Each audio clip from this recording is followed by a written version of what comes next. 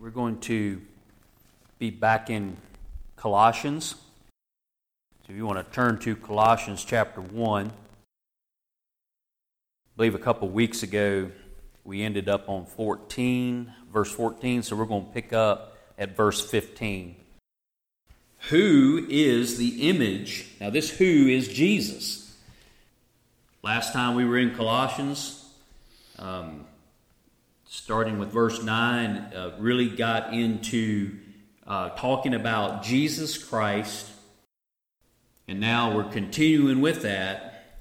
And so pay very close attention that this is indeed talking about the one in whom we have redemption through his blood, even the forgiveness of sins. So who is the image of the invisible God, the firstborn of every creature? Okay, so God is a spirit. Remember when Jesus was talking to the woman at the well, that we must worship in spirit and in truth. See, God is a spirit. You can't see him, so he is an invisible God, but Jesus came to be something that we can see. We're humans. We need to see things. And if you notice that throughout time, people so much have to have something that they can look at, something they can pick up, and they make these false gods out of wood and stone so that they can just have something to look at. The nation of Israel, when they came out of Egypt, they ended up breaking off the gold and melting it down and making the golden calves. So Jesus came in a human form, and he is the image. And when he was asked by his disciples, "Show us the Father," he said, "If you've seen me, you've seen the Father." This very verse, who says that Jesus was the image of the invisible God, when it says, the end of this verse says, the firstborn of every creature, there are false teachers and certain denominations that will say that Jesus was created at a certain time. And they'll use this verse as being the firstborn. Now, throughout Scripture, you will notice that there's a whole lot of people that were born first, but weren't even called firstborn. Can you think of some? We talked about one at Sunday school this morning. But go back to Jacob and Esau. Rebekah is pregnant with both of them. She has twins. If I get a name wrong, you got to catch me, okay?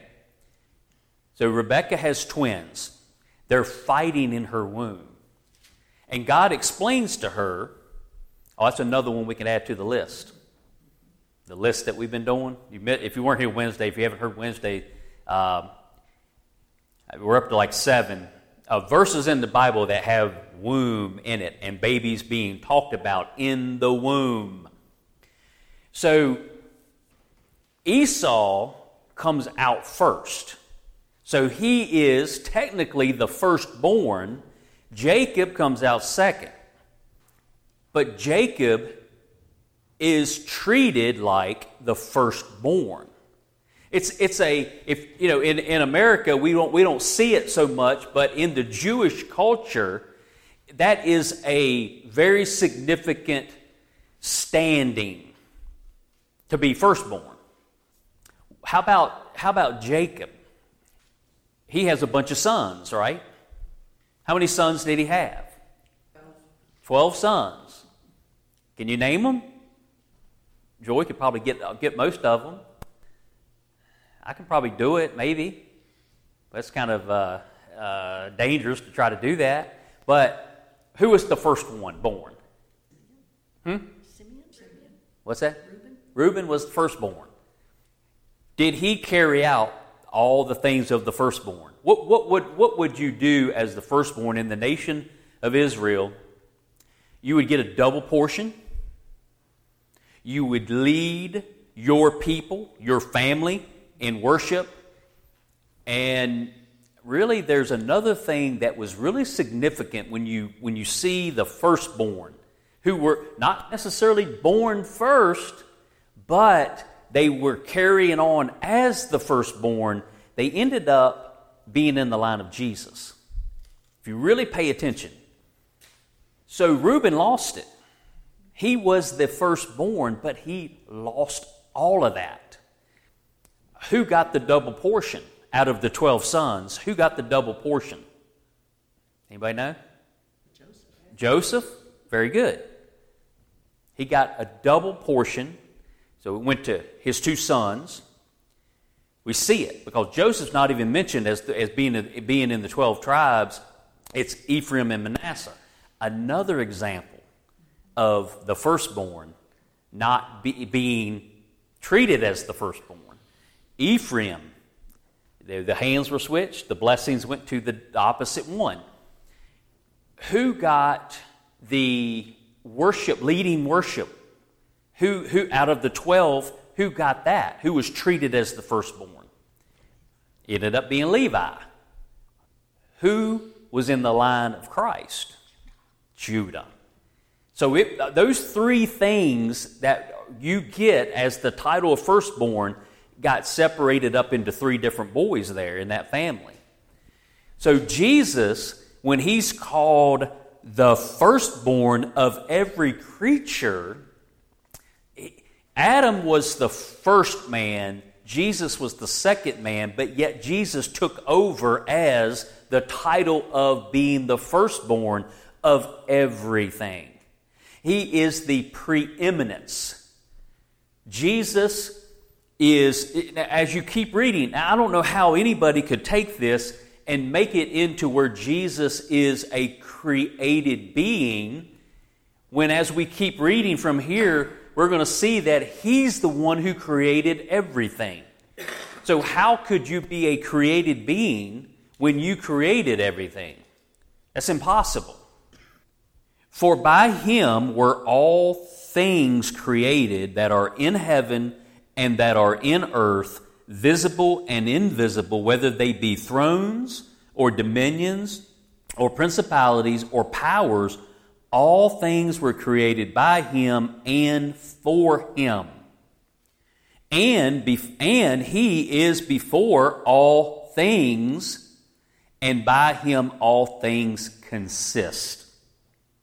That's Jesus Christ. 18. And He is the head of the body, the church, who is the beginning, the firstborn from the dead, that in all things He might have the preeminence. There's that word. So, what you see in 15 is Jesus' relationship to God. He's the image of the invisible God. We are created in the image of God as well. Every human being has significance and worth because we're created in the image of God. Jesus came down here to be like us because God is invisible. He's spirit. But Jesus came down to be in a human form so that He could be like us. You know, I talked a long time ago about how the veil in the temple was multicolored. It had red and blue, and then it blended into a purple. The color red, over in Hebrews, probably in chapter 10, it says that Jesus, the veil was a picture of Jesus, and it says something about the veil which is His flesh, or like His flesh. That's what it says in Hebrews. And so that veil Red symbolizes Adam. The word Adam pretty much means red. Earthly, earthy, made from the dust of the earth. And then the blue color represents heaven, where God is. So, man from the dust of the earth, blending with God in heaven, blending together, the red being mixed with the blue turns into purple, which is the veil in the temple. And Hebrews makes the comparison that the veil and the flesh of Jesus were similar. They are a type of each other. The veil was rent in two when Jesus died on the cross. The flesh was broken for us, so that we couldn't get to the throne of grace in heaven, which was the picture of the Holy of Holies. Only one priest could go into the Holy of Holies. We were excluded, but because of the flesh being broken on the cross for us, and it opened up the veil to the Holy of Holies so that each and every one of us can go directly to God. So 15, He's the image of the invisible God. That's His relationship to God. Verses 16 and 17, talking about all these things that He created, that shows His relationship to creation. And notice in 17, it says, and He is before all things. Why doesn't it say, and He was before all things? But it says, He is before all things. That sounds a little weird, doesn't it? If you were wanting to correct English here, you might want to change that. But you would be messing with deity. Jesus said in John 8:58, He said, before Abraham was, I am. Notice the present tense. That's deity. Deity was from before the beginning all the way to eternity. That's deity. God, Holy Ghost, Jesus Christ. That's the triune God. And it has always been. So present tense is perfect. Always has been, always will be. So there is no was or going to be. It's is. Present tense. 18. He is the head of the body, the church. That's all the people who believe on Jesus Christ. Any person who is able to, they hear the Word, and then the faith comes by hearing the Word, and then they realize who Jesus really is and what He did for them, and they believe on Jesus, they become part of the body, which is the church. Jesus is the head of that. So in verse 18, that's His relationship to this mystery church that was hid from the Old Testament people. And this is verse 20. Wait a minute, 19. I didn't read 19.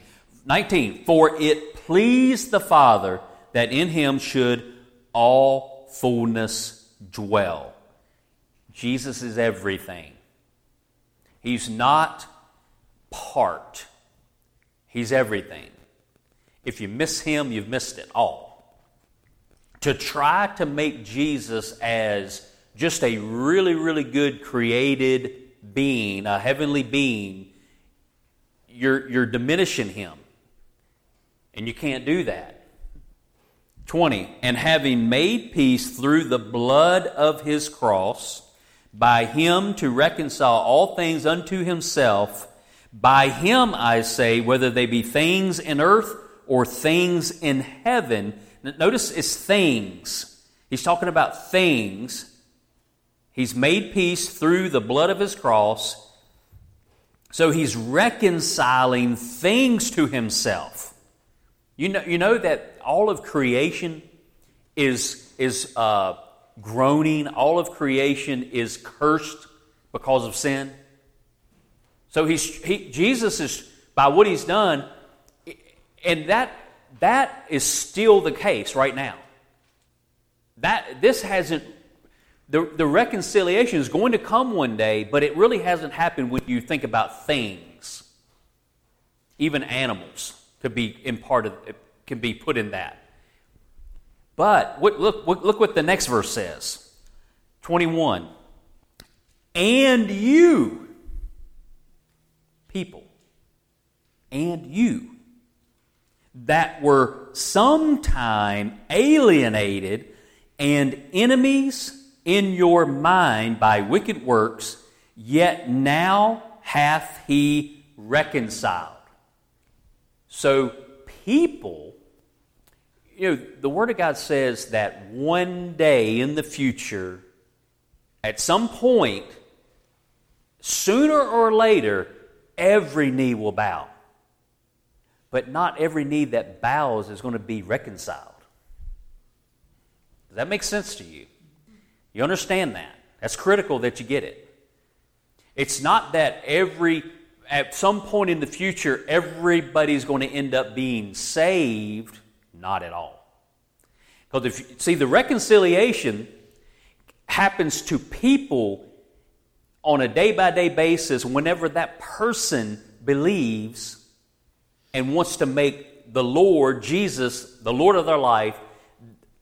That is where God doesn't need to be reconciled to anything, but we need to be reconciled to Him. But everybody, one day, whether they get reconciled now or not, is going to bow to Him one day. They're going to be part of the people that are going to spend the eternity with Him, or they're going to be part of those people who will be going to hell forever. So the reconciliation can happen to people right now. The earth and creation is still waiting on that to come true. But we're walking in a very dark, hurting world as people. If we believe, we're in another kingdom. We're walking around in this terrible place, this world that seems to be getting worse and worse as time goes on. We're good. We're okay because of what Jesus did for us. And one day, there's going to be a new heaven and a new earth. Even that's going to be reconciled. Remember, when Adam sinned, God cursed the ground that he had to work on. And briars and thistles and all these things started coming up, and he had to work the ground to have anything good. So you look at anything along a roadway, along a railroad track, along a fence road, if you don't purposely go out and maintain it, it will be a mess in no time. Briars and unwanted trees, all these things will grow up if you don't do anything to the flower beds out in front of this church. Just don't do anything. Look at what happens to them. And if you don't have a servant like Dan come along and clean it all out, did an excellent job on that. Only left me that one little tiny bed out there by that little step. I was glad to see it. It was all easy stuff to pull out. He got all the hard stuff and made it look good for homecoming. And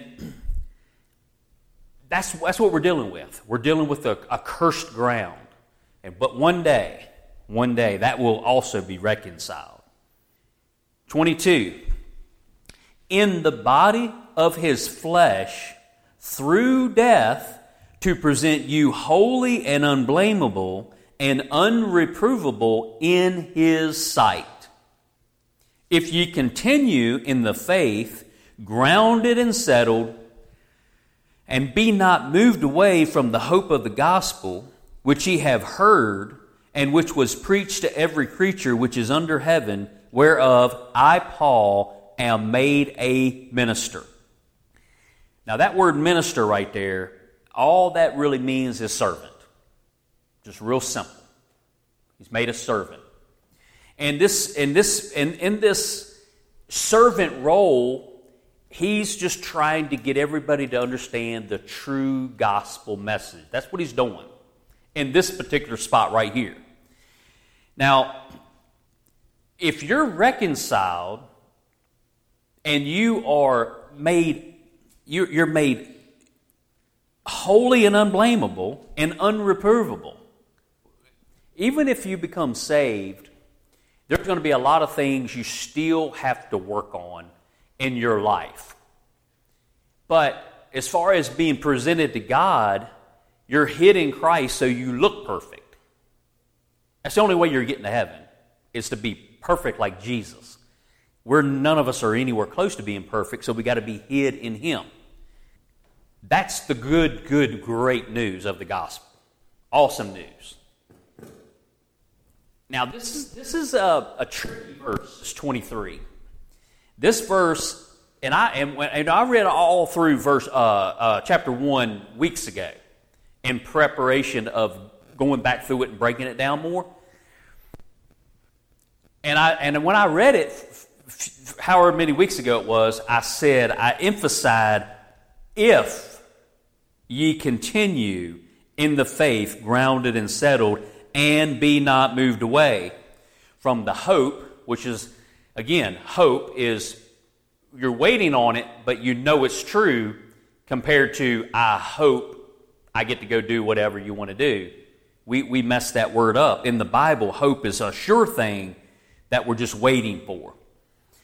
Now, this makes it sound like your salvation is conditional, doesn't it? It makes it sound that way. It says you're going to be presented to God as holy and unblameable and unreprovable, and then it says, if you continue in the faith. So people there's been arguments over this. See there, you can lose your salvation. So you got one group of Christians who say you can lose your salvation. See here? And they'll point that verse out to you. Then there's others say, no, there's no way. God keeps His own. He don't lose any. And you'll have a group over here that will argue that it don't matter what I do to mess up, I can't lose my salvation. It was called eternal life for a reason, and I got it. I can't do anything to mess it up. But here it sounds like you could. It says you got to continue in the faith, grounded and settled. See, there was something going on at Colossae. There were people that later would be known as Gnostics. And they had some really weird ideas. And they were one of the groups that tried to diminish Jesus as being with God in the beginning. They were very much into knowledge. I love knowledge, but worldly knowledge can get you in a mess. Sometimes it's better to move that aside and just have a childlike faith. We had a long discussion about this in Sunday school this morning. We were talking about, there's certain denominations who have different ideas on doctrine that they might say that, I don't even want to get into all that. But basically what I ended up saying was, we were talking a little bit about babies, and let's say you die as a baby. You didn't have a chance to accept Christ and all that, and there's some people who would say that baby's lost because you're born into this world corrupted. Just because the blood that passes through.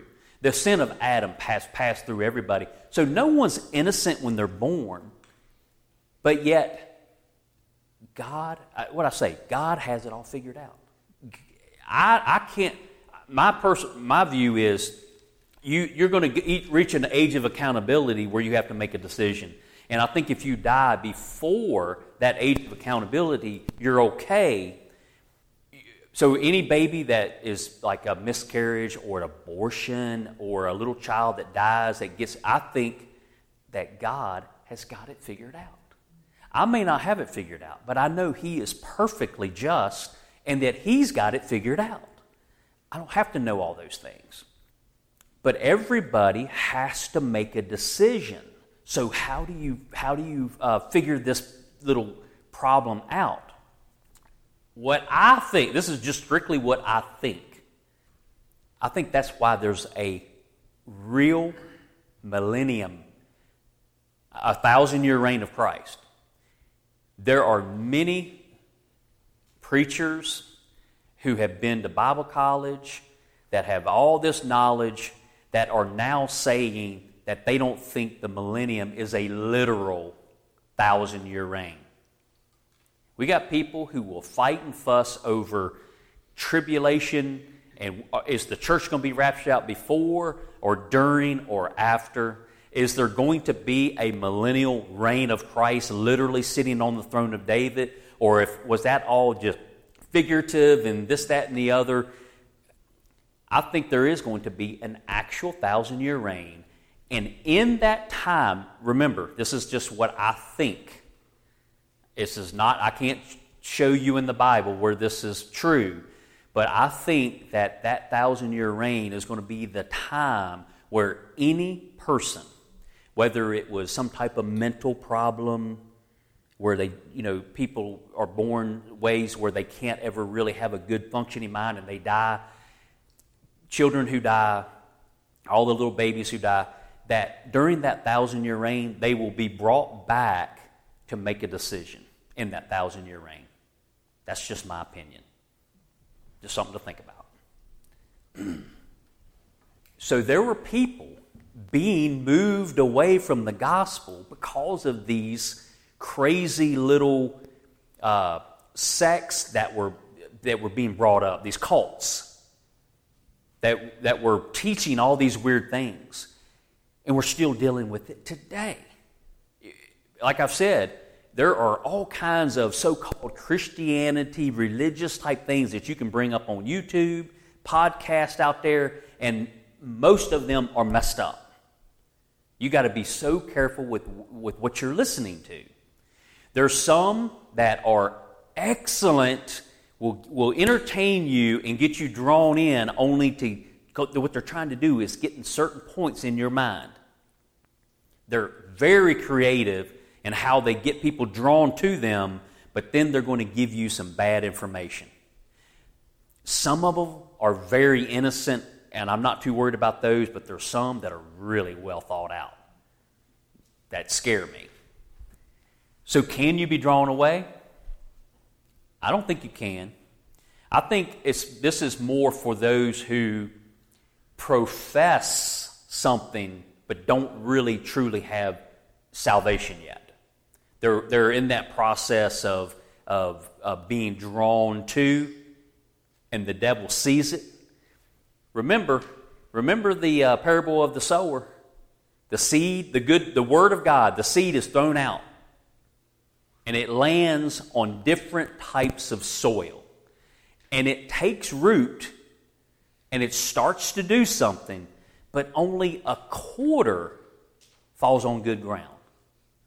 Right?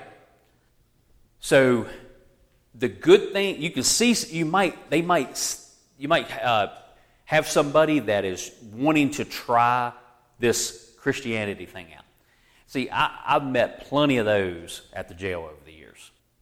Doing Bible study at the jail, I've met plenty of guys who have tried all these different programs, and it was just something else to try. I'll give that a try, see if that helps me. And they'll come in and they'll hear the word and they are wanting to believe it, and they may even say, yeah, I want to join up. You can't really join up. Where do I sign? Do I need to say a pledge or do anything?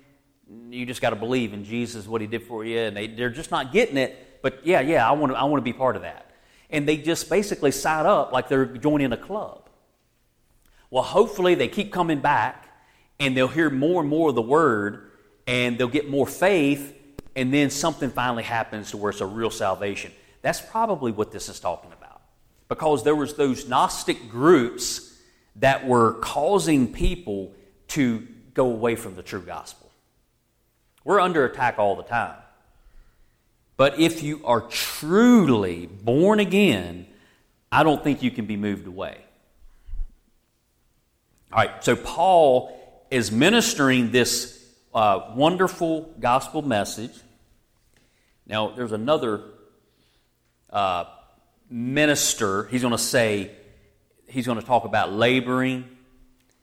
That is a little bit different than the ministering that he's doing here. Hopefully we'll get to that. 24. Who now rejoice in my sufferings for you, and fill up that which is behind of the afflictions of Christ in my flesh for his body's sake, which is the church. Now, this verse causes a big uproar. All right, so you can say that Paul is saying that he's finishing up some unfinished work of Jesus. By reading this verse, you could say, well, Paul is claiming to finish up what Jesus wasn't able to do. Totally wrong. Jesus did everything. The people who brutalized, whipped, tortured Jesus, nailed him to a cross, they loved doing what they did. And people, even like Paul himself, who wrote this, was doing some of the same things. He was following Christ's followers, and he was making their life miserable. So now he's been converted, and now he is being persecuted. And anybody who is a Christian, especially in this time period that this was written, they were being chased down. They were being murdered. So if Jesus said, the world hated me and they're going to hate you. They hated me before they hated you. And if you follow me, you're going to suffer for it. Right? So, this is what Paul's talking about. If you go back and just, all you got to do is read through Acts, you will see the horrible things that Paul went through. He actually got stoned, blood everywhere, laying in the ground. They thought he was dead. They couldn't pick up a heartbeat. Drug him outside the city thinking he was dead. And I don't know if God brought him back to life or if he just had a faint heartbeat and he came back to and then went on his way. Snake bit by a snake that you would drop dead within a minute. Shipwrecked. Many times, like I think it was 3 times he was shipwrecked. All these things that he fought with beasts in Ephesus. Usually if you went into the Colosseum and you fought with beasts, you died. He said, I die daily. And he wasn't talking about crucifying his flesh. I promise you, he was not talking about that. He was talking about literally facing death on a daily basis. Literally facing death. So that's all he's talking about here is because of what Christ did for him, he's willing to put his life on the line every single day and suffer the persecution that goes along with it. That's all he's saying here. He's not adding to what Jesus did. Paul would never do that. 25. Whereof I am made a minister, here it is again, minister, according to the dispensation of God, which is given to me for you to fulfill the word of God. Again, people say, well, it's Paul that's saying that he's fulfilling everything. If you read all of these Romans through Thessalonians, those epistles that Paul wrote, all of the doctrines are filled up in those. The doctrine of the cross, which is in Romans, the doctrine of the church, which is Ephesians, and the doctrine of Christ coming again is in Thessalonians, 1st and 2nd Thessalonians. The other books in between are books on reproof and correction. Thessalonians don't need it because Christ has come. We don't need to be reproved and corrected. It ends everything. So all the doctrinal truths are all pretty much in those Pauline epistles. But then there's all these other ones that go along with it. That could possibly be what this means here, that he fulfills the Word of God. Or maybe that he's bringing understanding of this great mystery. Paul, when you look at all the other disciples, they didn't get the same thing that Paul got from Jesus. Paul went off on his own and was shown things by Jesus that the other apostles didn't get. But then there's the Apostle John that got the revelation that the other apostles didn't get. And all together make this perfect Word of God that we have right in front of us. So, what I just said, the mystery, 26, even the mystery which hath been hid from ages and from generations, but now is made manifest to his saints. Because of what he is writing and what he's preaching, this mystery that nobody could figure out is now understandable to those who he's preaching to. Okay? So that's fulfilling the Word of God when you finally get this mystery. 27, to whom God would make known what is the riches of the glory of this mystery among the Gentiles, which is Christ in you, the hope of glory. Now, we were talking about, in Sunday school this morning, we were talking about how there are groups of Christians, they're messed up in thinking that the church is a replacement for the nation of Israel. That's called replacement theology. Here's the problem with it. When they try to make the church modern day Israel, we get all the blessings that Israel got and all that. What they do is they end up taking the whole thought process of one man being picked, Abraham, one nation being elect, and all the other nations are left out. The church reverses that. The church age, the body of Christ, it reverses Israel's way of doing things. And God, in the dispensation of law, God chose a group of people. Well, now that we're in the New Testament time period, the dispensation of grace, God doesn't pick just one. So there's denominations out there that say only the elect will go to heaven. And the unelect won't. And you really have no part to play in. Well, that's that mindset of Israel being the chosen nation. They are the elect. Well, in the church, because of what Jesus did, all can come. See the difference? Everybody, that mystery that was hid from the ages, now it's available to everyone. We are all the elect because of what Jesus did. Now, there's preachers that will listen to what I just said and they will flip out. And they'll go back to Esau and Jacob and say, see, Esau had no part in that he was going to be rejected, and Jacob had no part in that he was going to be the one that was going to be the father of the 12. It all happened inside the womb. Yeah? But I know God's got it figured out. I know that now I'm instructed to preach the Word. If it's all predetermined, why do it? We are instructed to go out and do. So you cannot throw the free will of humans out the window. You've got to, if you can't figure it out, don't worry about it. Just believe like a little child. And God's got it figured out, and look to Jesus. All right. Now here's the title of the message, is what I just read. To whom God would make known what is the riches of the glory of this mystery among the Gentiles, which is, the title of the message, Christ in you, the hope of glory. Christ in you, the hope of glory. Whom we preach, warning every man and teaching every man in all wisdom, that we may present every man, not just the elect ones, but every man perfect in Christ Jesus.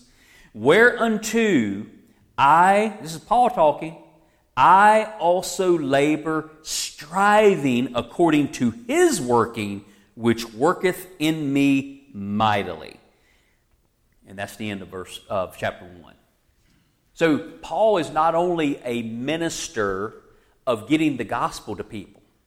So what if you go out and you're just ministering the gospel and you get somebody saved, you don't do anything really other than just doing what you're told to do and giving the gospel. You're telling people about Jesus. And let's say they want Jesus and they make a profession of faith and they want to pray a prayer and they want to ask God to forgive all their sins and they do all that. And then you go, all right, great, bye. I don't ever want to see you again. And you run off and you go try to find others. Is that right? Well, there's more to ministering. Now, there may be somebody that has the gift of evangelism. It's like a person likes to fish and catch fish, but they don't want to clean them. So they'll catch them, have a good time, and then they'll give it to somebody else to clean. Well, you might have a gift of cleaning the fish. So somebody might go out and do a good job of evangelizing them, getting them in the church, but they don't want any part of cleaning them up. Well, that's okay. There's plenty of us in here that are better at.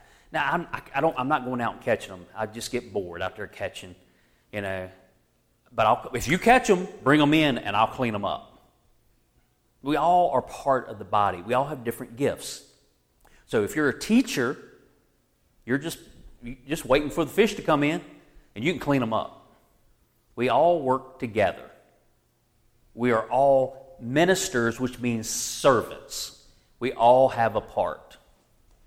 I love that last verse. Whereunto I also labor, striving according to his working, which worketh in me mightily. Don't ever try to do it on your own. It's got to be what he's doing through you. And when you see God working in you, you'll have more confidence to go do more. Let's pray. Heavenly Father, we thank you once again for your wonderful word. Father, I pray that we would just want more of it. We would want to feed on your word. Father, that it will get into us and nourish us. Give us the strength to do what you've called us to do so that we would be good servants. Thank you, Lord. Father, be with everybody who's here today. Bless them. Father, give us encouragement. Help us to see that it's important to be a servant for you. And Father, help us to touch people that are outside of this church building. Father, we have a wonderful message for a hurting world. Father, I hope that we are a people who are willing to share it. Thank you, Lord. In Christ's name we pray. Amen.